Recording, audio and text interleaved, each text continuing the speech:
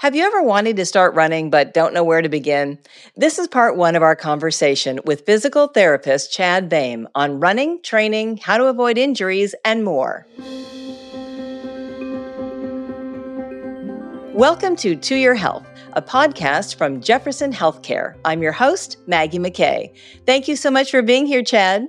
Thank you for having me. Great to be here. So let's get right into it. The Roadie Run is coming up in Port Townsend. And for people who would like to run in the race or just get started in running in general, what advice do you have? If somebody was coming to me and just said, this is my first run ever, I'd like to start running, first and foremost, we want to ensure they're safe. A lot of times what we think about is kind of cardiovascular, physiologically safe and mechanically safe. And usually what that means is if they've had a history of any kind of heart disease or lung disease or any of those systems that pump oxygen and blood around your body, blood pressure issues, definitely visit with your doctor first to make sure you're safe to do so. And then mechanically safe. A lot of times, if you're pretty active already, do quite a bit of walking and maybe a little jogging here and there, you're probably safe to just kind of start running hour a week or something. But if you're concerned, if you have nagging injuries, a history of injury, definitely try and consult with some kind of movement expert, usually a physical therapist, for a technique assessment to assess any kind of weaknesses you might have that might impact your training, because that's the number one goal, right? To get to the start line healthy, feeling good and healthy. And in addition to that, what I might say is when you actually do start running, definitely keep track, keep a journal, keep a log of how many miles did I do or how much time did I do. That can be really, really invaluable in progressing and kind of avoiding overtraining. And even if you do get injured or you do feel a little overtrained, you can kind of look back on it and say, oh, maybe I did this. Maybe I did too much that week, or maybe I changed something I shouldn't have changed. Or that's kind of the bare bones of if somebody wants to start, that's kind of where I start with them.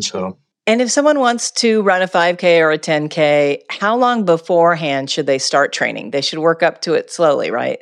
Right. And if you're coming in no running experience whatsoever, for a 5K, 6 weeks, 8 weeks, maybe 10 weeks, something like that, usually where I start, because I do a little coaching on the side, and for those types of clients, I usually start with run walk.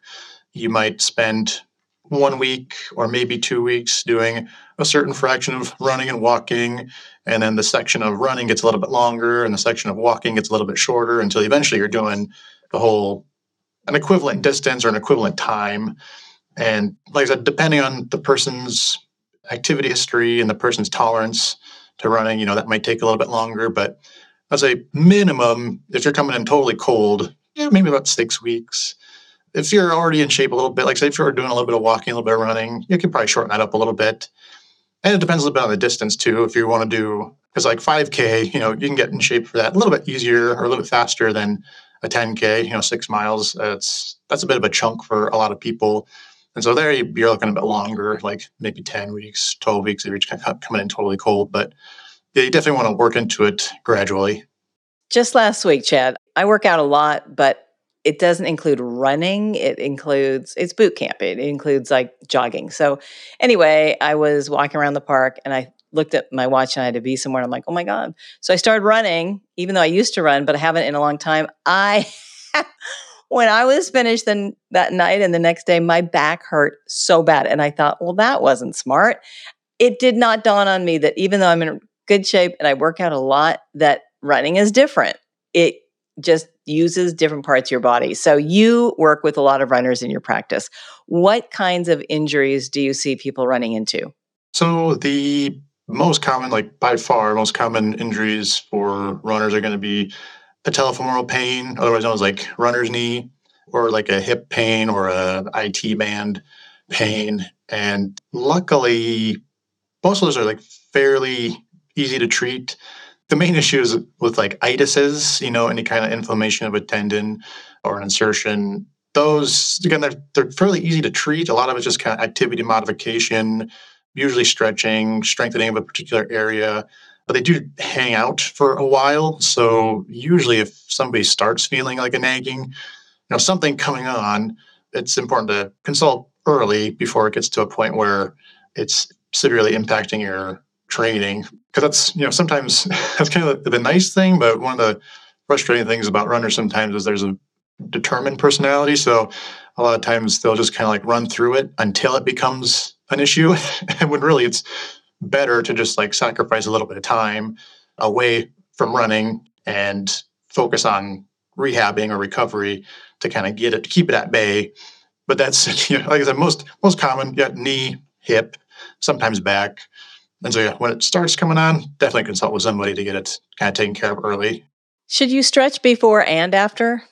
So the recent research, it doesn't say like to not stretch, but it's more in favor of kind of like a dynamic warm-up. So usually for most people, what that means is, spending the first maybe 3 minutes or 5 minutes, just kind of walking, getting the blood pumping a little bit.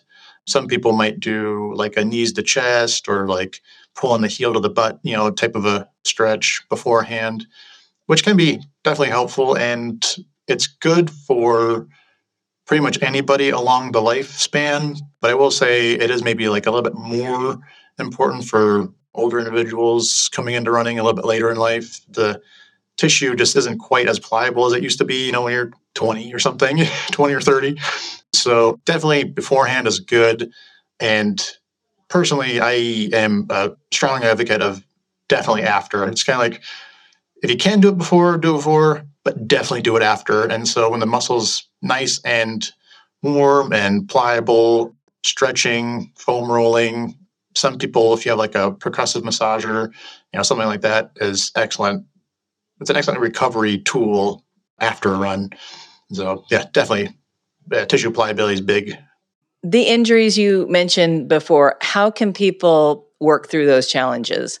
I mean, ice, heat, come see you. What do they do? So at the bare minimum, like to start with, stretching, ice, and activity modification are probably the three biggest things. So like I said, reducing the time spent training a little bit, maybe reduce it by, usually I say about 8%, 10%, something like that. See if it makes a difference. If it's acting up after a run, definitely ice, definitely stretch. Try that out for about a week, maybe 2 weeks. If it's just not moving and not getting any better, definitely trying to get in with a physical therapist to figure out like, why isn't this getting better?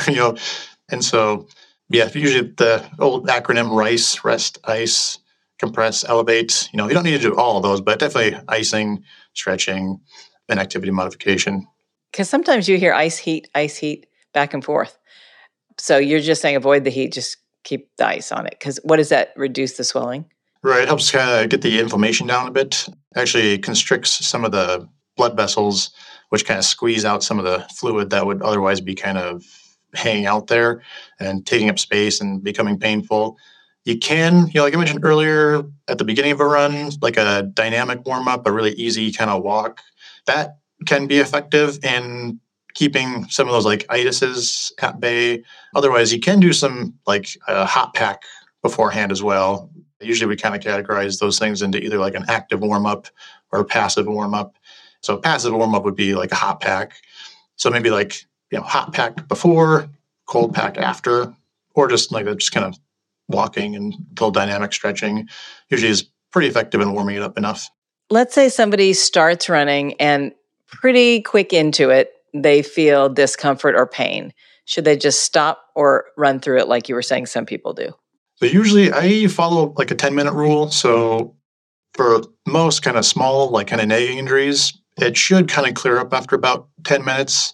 Or in other words, it's almost like a stoplight rule where if you start an activity and that injury or that kind of pain or nagging injury thing, if it gets better or even stays the same, that's kind of like a green light, yellow light.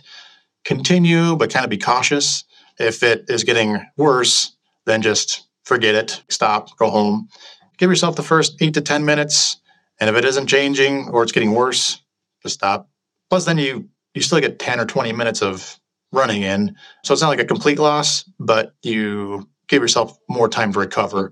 And just go home, stretch, ice. Just feels like a complete loss. Right, exactly. But what a complete loss would be if you kept running and injured yourself more and then couldn't run for much longer down the road. So Is it better to run on grass or around a track on that kind of AstroTurf or cement? I mean, a lot of people, all they have is cement. So is that worse for your bones and your back and everything? Interestingly enough, it doesn't seem to matter very much. More recent studies suggest that if you run on harder surfaces, the foot and the lower extremity, essentially, so if you run on a hard surface, they kind of make themselves a little bit softer to absorb some of that force. If you run on softer surfaces or uneven surfaces, they kind of stiffen themselves up a little bit to accommodate that softness. And so in the end, the ground reaction force or the force your body feels coming up from the ground is like about the same, regardless of the surface. Personally, I tend to try and get like a fairly even split of road versus trail, and primarily not just as an injury prevention thing, but just to kind of like mix it up. Mentally it can be a little bit more pleasurable to, run in the woods 1 or 2 days a week, or especially in Port Townsend, we're pretty lucky that we have a pretty extensive trail system. So, I mean, if you ran 6 miles, you could do maybe about 2 or 3 of them on trail also. In terms of like injury prevention, doesn't really make like a lot of difference. But in terms of like enjoyability of training, it can make a pretty big difference. The trails sound ideal. Well, I can't wait to talk to you again in part 2 of our conversation coming up in the near future. Thank you so much for sharing your expertise and giving us some good, solid advice on how to start training to run a 5K, 10K, or just to run in general. Yeah, my pleasure. Thank you for having me. Again, that's Chad Boehm. To get more tips, go to jeffersonhealthcare.org. That's jeffersonhealthcare.org. And if you found this podcast helpful, please share it on your social channels and check out our entire podcast library for topics of interest to you. I'm Maggie McKay. Thanks for listening. This is To Your Health, presented by Jefferson Healthcare.